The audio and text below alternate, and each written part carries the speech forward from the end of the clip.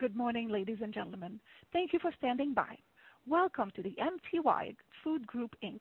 Q2 2022 earnings conference call. At this time, all participants are in a listen-only mode. Following the presentation, we will conduct a question-and-answer session.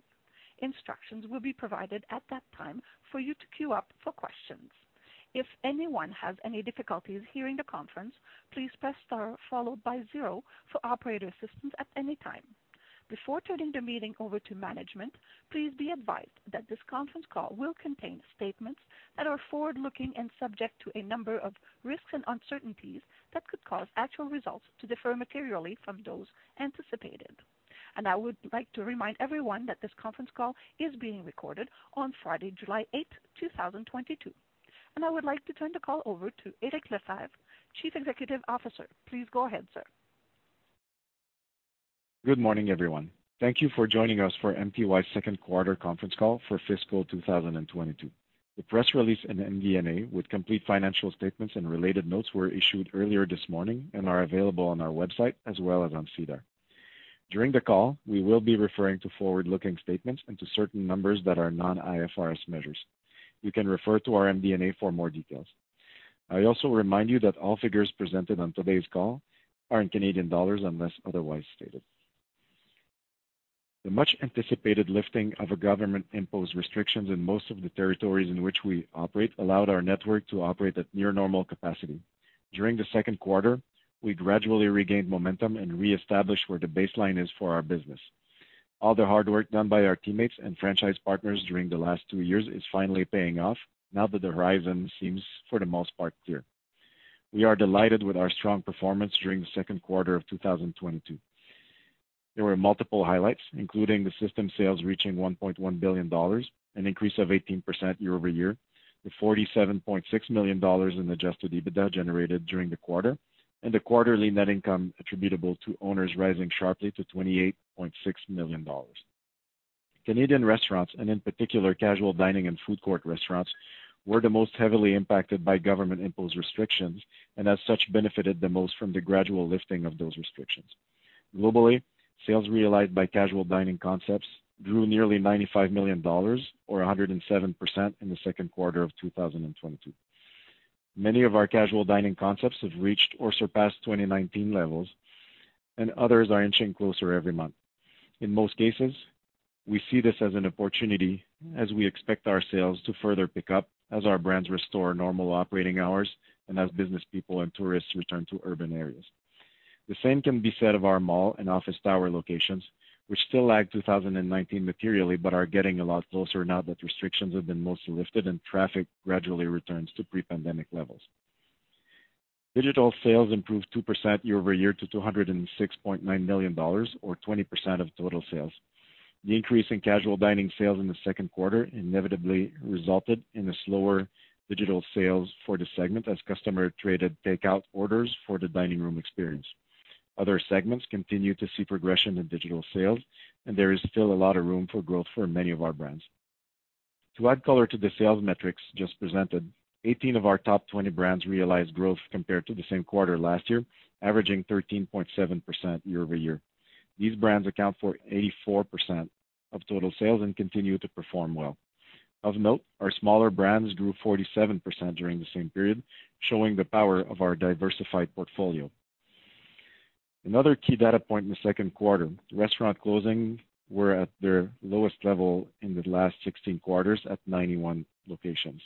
This was achieved despite one Canadian franchisee closing 22 non-traditional frozen yogurt locations during the second quarter. Although we aim at closing as few restaurants as possible and hope we can do better than that number, this represents a small step in the right direction for MTY. The opening of new locations, which reached 47 in the second quarter, remains under pressure due to supply chain and construction issues. There are, however, encouraging signs these matters are beginning to subside, particularly in the U.S. At the end of the quarter, MTY's network had 6,660 locations in operation, of which 89 were corporate and 6,571 were franchised. The geographical split of MTY's location remains stable compared to Q2 2021 at 54% in the U.S., 39% in Canada, and 7% international. Before turning it over to Renee to discuss financial results, I would like to say a word about mergers and acquisitions. MTY finds itself in a great position to take advantage of opportunities that will arise in the future.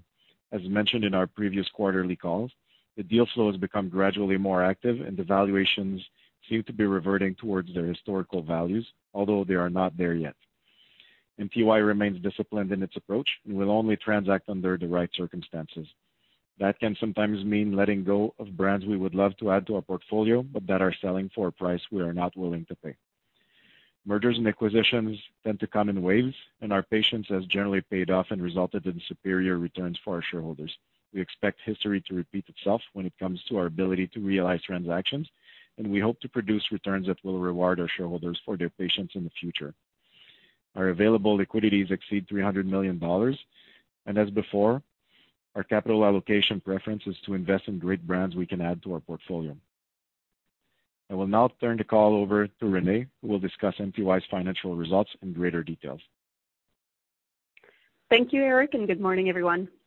As previously mentioned, MTY delivered a strong financial performance in the second quarter of 2022, which was marked by the removal of most government-imposed restrictions in Canada related to the COVID-19 pandemic, including the removal of vaccine passports and indoor seating capacity limitations.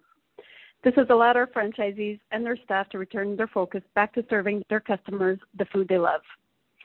Company revenues increased 20% year over year to reach $162.5 million in the second quarter, mainly due to a 46% surge in revenue from franchise locations in Canada and a 32% improvement in food processing, distribution, and retail revenue north of the border. The retail segment revenues increased 23% year over year as we launched new products across Canada and continued to aggressively promote and sell our existing product lines, while the distribution and food processing segment revenues increased by 56%, driven largely by the Coup de Comptoir à Tartare acquisition, as well as the reopening of the network we supply. Altogether, revenue in Canada grew 42% in the second quarter of 2022, while revenue in the U.S. and international segment declined by 1%. The slight drop in overall revenues in the U.S. was mostly due to the franchising of multiple Papa Murphy's corporate locations in the second half of 2021, which was offset by a 6% increase in revenues in the franchising segment. Adjusted EBITDA improved 10% year over year to $47.6 million in the second quarter of 2022. The Canadian franchising segment contributed $5.2 million to the increase in EBITDA, with much of this improvement coming from recurring revenue streams as system sales increased 55% year over year. Most of the increase in system sales in Canada was generated by the casual dining segment, which generated growth of 117% as indoor dining became more accessible, while the QSR segment generated system sales growth of 46%. Globally, mall and street locations generated year-over-year growth of 61% and 13% respectively. Comparable to last quarter, our franchising segment margin saw a slight decrease from 56% to 53%. This continues to be partly due to the company no longer qualifying for the government wage subsidy, as well as an inflation impact on wages and other expenses. As mentioned by Eric, net income attributable to owners rose sharply to reach $28.6 million, or $1.17 per diluted share in the second quarter of 2022, compared to $23 million, or 93 cents per diluted share in the same period last year, representing a 24% increase. Turning to liquidity and capital resources, cash flow from operations amounted to $30.7 million in the second quarter of 2022, compared to $29.5 million in the second quarter of 2021. Free cash flows totaled $26 million, or $1.06 per diluted share in the second quarter of 2022, compared to $27.5 million, or $1.11 per diluted share in the same period last year. The slight drop stemming from higher additions to property, plant, and equipment and intangible assets. In terms of capital allocation during the second quarter of 2022, we reimbursed $12.1 million of long-term debt and paid $5.1 million in dividends to shareholders. We continue to aggressively repay our debt to open up available liquidity for future acquisitions. This is also helping reduce our interest expense, which saw a significant decrease for the quarter of over $1 million year over year. At quarter end, long-term debt, mainly in the form of bank facilities and holdbacks on acquisition, stood at $348.9 million. We also closed the quarter with a cash position of $56.2 million. And with that, I'd like to thank you for your time, and we will now open the lines for questions. Operator? Thank you.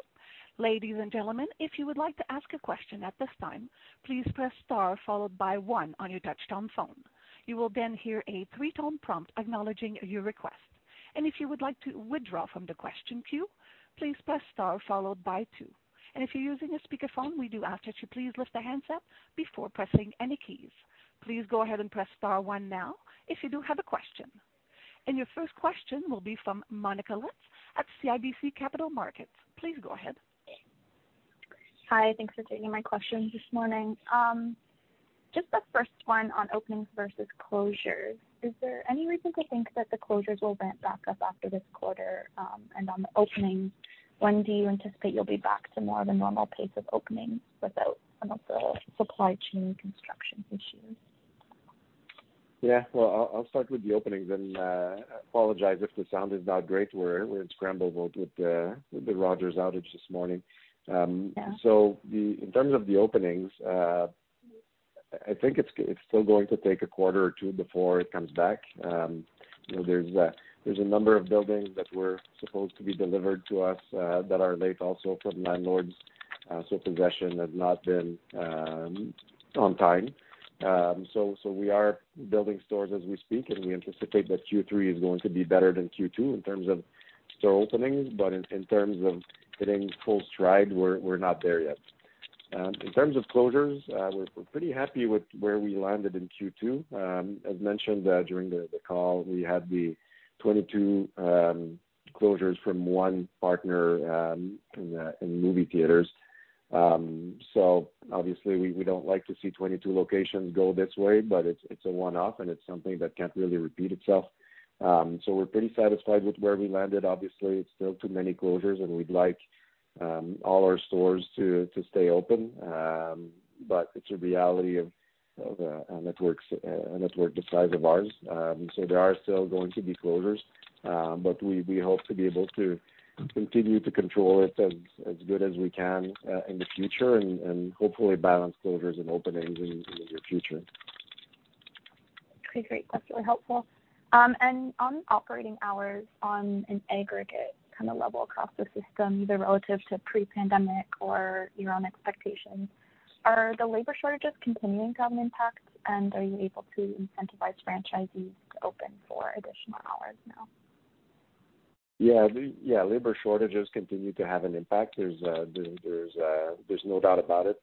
We have some restaurants that, for example, operated breakfast, lunch, and dinner, and now we've removed, for example, breakfast. So we still operate with the two main day parts, but if you lose one day part, for the franchisee and in the current circumstances, I think they find their profitability with the 2 day parts they have remaining. But as a franchisor, because we take a percentage of the top line, obviously it's not ideal for us. But we understand that our franchisees' profitability and our franchisees' operations need to be the primary factor here. So we're still missing some operating hours. We have fewer restaurants now that need to close for their 2 week. There are still a few exceptions to that, but it doesn't happen as much as it happened a few months ago. Understood. Okay, great. And so on inflation, are any of your banners seeing greater resistance to price increases, or in general, do you view your portfolio as being more advantageous because of the skew towards quick service, so possibly benefit from a trade down? Yeah, well, I don't necessarily believe in trade down. I think people either go to the restaurant or they don't. But as far as inflation is concerned, we do have a few brands that are more value oriented, that will obviously become more price sensitive. So we need to be careful about what we put as far as price increases, and if we do have price increases we need to put through, we need to be careful how we approach them and on what products. So not all brands are equal. We have some brands that are extremely resilient and will take a lot of price increases, and some other brands where it's a little bit more sensitive, and we need to be careful if we don't want to cause a massive decline in traffic. So it's a fine line we're walking here for all the brands. We need to try to maintain the margins for our franchisees as much as possible, but we also need to maintain traffic. So it's an art more than a science, and it really needs to be brand by brand, and whether it's street or mall or office tower, will also make a difference in how much price we can put through. So it's really an art, and we need to go almost store by store to get the right pricing strategy. Okay, that's great color. And just one last one from me, if I can. Does your approach to capital allocation maybe favor debt repayment a little bit more with interest rates rising due to the floating debt structure? Yeah, well, for sure, debt repayment and all the repayments we've done in the past 2 years are paying off now with interest rates going up. We're saving a lot of money. But that being said, our preference remains to make good accretive acquisitions that we can add to our portfolio. So that's still top priority. That's our preference. But as mentioned earlier, we need to make sure that we make acquisitions for the right reasons and under the right circumstances. So we're patient, and while we're not doing acquisitions, our preference will go to debt repayments and build that dry powder, and also avoid, if we have a wave of acquisitions, avoid going into too much leverage that would become more expensive in terms of interest and debt service costs. Okay, great. That's helpful. That's all from me. Thanks. Thank you. Next question will be from Michael Glen at Raymond James. Please go ahead. Hey, good morning. Thanks for taking the questions. Maybe just to start on the capital allocation, can you just run us through any thoughts on how you think about the buyback? You were fairly active in 1Q. Doesn't look like you were active in 2Q. You renewed the NCIB recently. Is there some, what sort of metrics, or when do you become active and when do you hold back? I'm just trying to understand the philosophy there a little better. Yeah, well, it's a discussion we have at the board level, regularly, and it's really, again, it really depends on circumstances with interest rates going one way or the other, with availability of potential targets going one way or the other. So we need to balance it with a certain set of metrics and factors we have internally, and it's open discussion, and we decide if we want to invest more in buybacks, or if we want to build a treasure chest, if we want to try to reduce debt so we can reduce our interest costs. And there's no set metrics. I'd like to give you a type of one-size-fits-all type of scenario where we buy back or we don't, but it's really a little bit more sensitive than that, and it's based on discussions on a great number of factors that need to be weighed in. Okay. And then in terms of the labor situation at the MTY level, are you at the right level right now? Do you need to add people? I know it's a competitive labor environment out there. Is MTY corporate having any challenges in terms of retaining staff, and is there competition for your people? Yeah, it's a competitive environment now, and it's certainly hard to hire great people. It's hard to retain great people. Hopefully, our teammates are at MTY because they're passionate about what they do and they like the environment they work in. It's a tough environment. We did lose a few people here and there, as is not unusual. And there's always a few vacant positions. In this case, we tend to hire a little bit more, and allow some of our departments to go slightly overstaffed just in case we lose some people, because there's a little bit more volatility on the market. But I would say that on average, I think we're fully staffed, and obviously there's the vacancy here and there, but on average we're faring pretty well. Okay, and then Eric, you've been CEO, it's coming up on 4 years now, and it's safe to say you've had to navigate some pretty unexpected operating conditions. Like, as you look from this point forward, in your opening remarks, you talked about things sort of getting back to something that looks more as a normal operating environment. So what are your priorities and goals for the company over the next 3 to 5 years? What would you like MTY to look like in the next 3 to 5 years? Yeah, well, the priorities really haven't changed. So if you asked me what the priorities were 3 years ago before COVID happened, I would have said, well, we want to do good accretive mergers and acquisitions. We want to have good transactions that will benefit our shareholders, and we want to grow organically. The strategy hasn't changed. The goals haven't changed. Obviously, how we get there might be slightly different today. Because a certain number of metrics and parameters have changed in how we can get there, but it's really the same it was. We want to achieve good returns on investments for our franchisees. We want to achieve organic growth. We want to have good same-store sales. We want to have positive unit counts, and we want to have good mergers and acquisitions. So the strategy really hasn't changed. And if you ask me about the type of stores we'd like to add and where we want to be playing, what's the playing field for us, I would say that there are good chains in malls, there are good chains in office towers, there are good chains on the street, there are good chains in non-traditional areas. So again, we're happy to be where we need to be for each chain. And again, if there's a lot of competition or if there's whatever other sets of factors are thrown at us, if we're best in what we do, then everything's going to go smoothly. And if we're not best, then we need to work a little harder to get there. Okay, thanks for taking the questions. Thank you. Next question will be from Vishal Shreedhar at National Bank Financial. Please go ahead. Hi, thanks for taking my questions. Just wondering what you're seeing in terms of customer health and trends at your restaurants, even if you could break it down to us by a type of concept or geography. There's a lot of macro concerns, so I'm wondering if you're seeing any of that pressure unfold through the quarter or post-quarter. Yeah, well, in terms of consumer health and volume, I would say that so far so good. There's a lot of talks about different economic parameters. Is there a recession coming or whatever?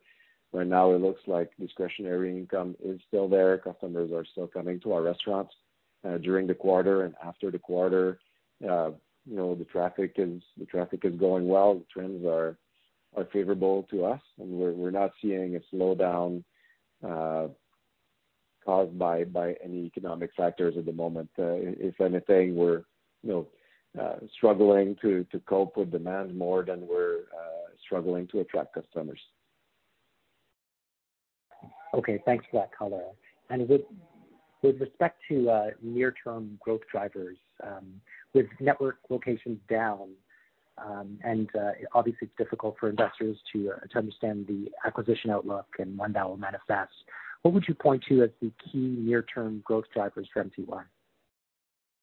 Well, there's still room for us to grow existing stores back to 2019 levels. So you look at our malls, for example, we're still down compared to pre-pandemic levels. So there's room for us to go back to normal levels. And even casual dining, we have a few concepts that are comping significantly over 2019, but we do have a few concepts also where we have opportunities. I'm thinking of our concepts that are in California, where the recovery has been a little bit slower.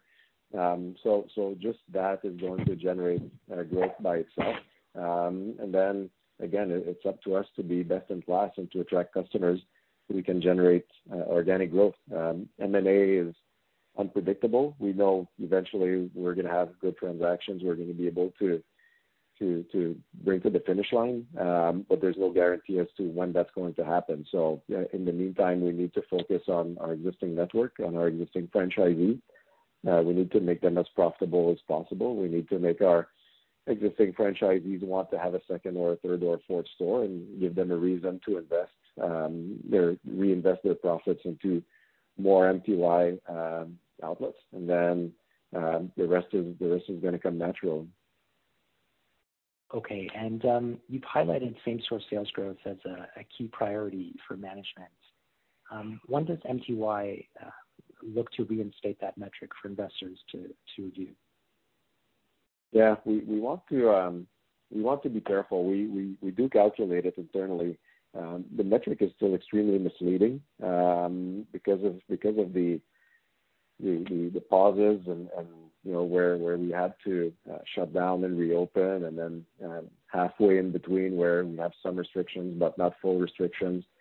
So to present same-store sales now would still be misleading.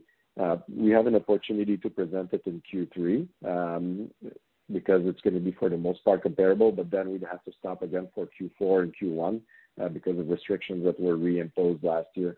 So most likely, same-store sales would probably come back in Q2 of 2023, assuming there will be no more shutdowns or other sanitary measures imposed on us.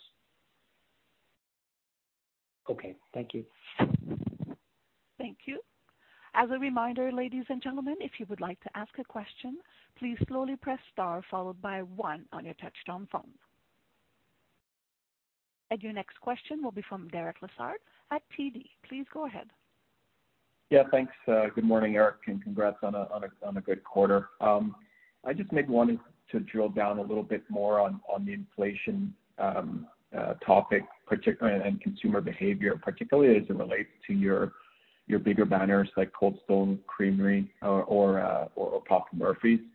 Just wondering if you've seen maybe more pressure on Cold Stone given the maybe some of the higher price points that might be in that banner. Yeah, well, in terms of Cold Stone, I think that's a brand that's relatively resilient. The price increases haven't been as bad on Cold Stone as they've been on other brands. The base products for Cold Stone are going up like the rest of products, but we've had a pretty good run, and the price increases have not been to the level of other brands. But given the premium nature of Cold Stone, we believe that it's going to be a brand that will show some good resilience. And in the end, the price is only one factor in the experience. And if we want to increase prices, we need to understand that expectations of customers will go up accordingly. Higher prices will command higher expectations, and it's up to us to deliver a really good experience and to rebalance the value equation. If we offer a really good experience to our customers, the perception of value will be there, and customers will be happy to pay a little bit more, but to get that superior experience. So this is how we approach price increases. We understand that anytime we increase prices, we increase our responsibility. And if we deliver an even better experience, we believe customers will continue to come back. So Cold Stone, in terms of inflation, was okay, not bad, and then it's up to us to deliver the experience, and I believe we are delivering a great experience for Cold Stone. There's a lot going on for that brand, and it's so proud of everything we're doing. There's a lot of PR that was done. There's a lot of good appearances we had with this brand, and I think it's a brand that's firing on all cylinders and that will cope a little bit better with inflation. You asked me also about Papa Murphy's. That's a brand that's a little bit more sensitive when it comes to pricing. Obviously, the pizza sector is suffering from a decline in traffic in general, and we're not the only ones that are feeling the pinch. And if you look at our competitors, a lot of them are going extremely deep in the value category where they shave their prices by material amounts, and we're not necessarily prepared to play in that game where the prices become so low that the franchisees don't make money with every unit they sell. So a little bit more sensitive when it comes to Papa Murphy's. We've also had some issues in terms of supply chain that caused us to have some dough problems in Q1 and Q4 last year, Q1 this year. So inflation is not the only factor here. The entire supply chain disruption is causing some problems for the brand, and it's up to us to find solutions for all these things. So the dough problem is behind us now, and inflation is still very real for the brand, and we need to find a way to provide value to our customers without discounting our prices too deep. So the team is working, doing a great job at coming up with solutions, coming up with new products that we can sell, that we can add to our lineup. Sometimes it's just a little add-on, like dips are being launched now for our dough, and we believe the dips are going to be a really hot product where customers will simply add one or two items to their basket. So there's a few ways that we can add to our sales and add to our franchisee profitability, and cope with inflation and avoid playing with this extreme value equation. Thanks. It's a very good color and very helpful. Thanks, Eric. And one final one for me. Obviously, if you take your balance sheet's really healthy and you look locked and loaded for potential M&A. You did mention that the market is opening up on that front, but I'm just curious right now, what's the major impediment to pulling the trigger on any transactions at this moment? Yeah, well, these processes take time, so we need to we can't rush into these things. We need to do it properly. So I mean, it's nothing unusual. If the deal flow came back, once I started seeing the deal flow come back, maybe 6 to 9 months ago, the deal flow started to go back to a more normal place. Valuation was still high, and then you start some processes and you start to work on some businesses, and unfortunately, sometimes you're not the buyer, or sometimes they pull out of the market if they can't find their price. And then you start over with different companies. So these processes take time. There's never a guarantee we're going to be able to cross the finish line with any of them. So, I mean, it's just a matter of time. We need to be patient and disciplined, and eventually it's going to work out. But there's no one single factor that I would call out saying, if we can solve that, acquisitions will start flowing. It's just a matter of being patient and being systematic in our approach, and good things will happen. Okay, and what's the difference between today's environment versus when you were, completing more deals on the regular, let's say 2-3 years, or even pre-COVID? Is there a major difference between the two markets or environments? I think the major difference is that before, we always had a pipeline of transactions that we were working on at any given point in time. So we always had 4, 5, 6 transactions we were working on, and some of them pan out, some of them don't, and we replace them, and we always have the same number of transactions we're working on. What happened during COVID is that our pipeline dried out completely. So we had to restart the pipeline, restart processes, and start over. So we need to rebuild that pipeline. And again, these transactions take time to happen. So it's not something you can do in a month or two. It's sometimes it's 6 months, 9 months, it's a year.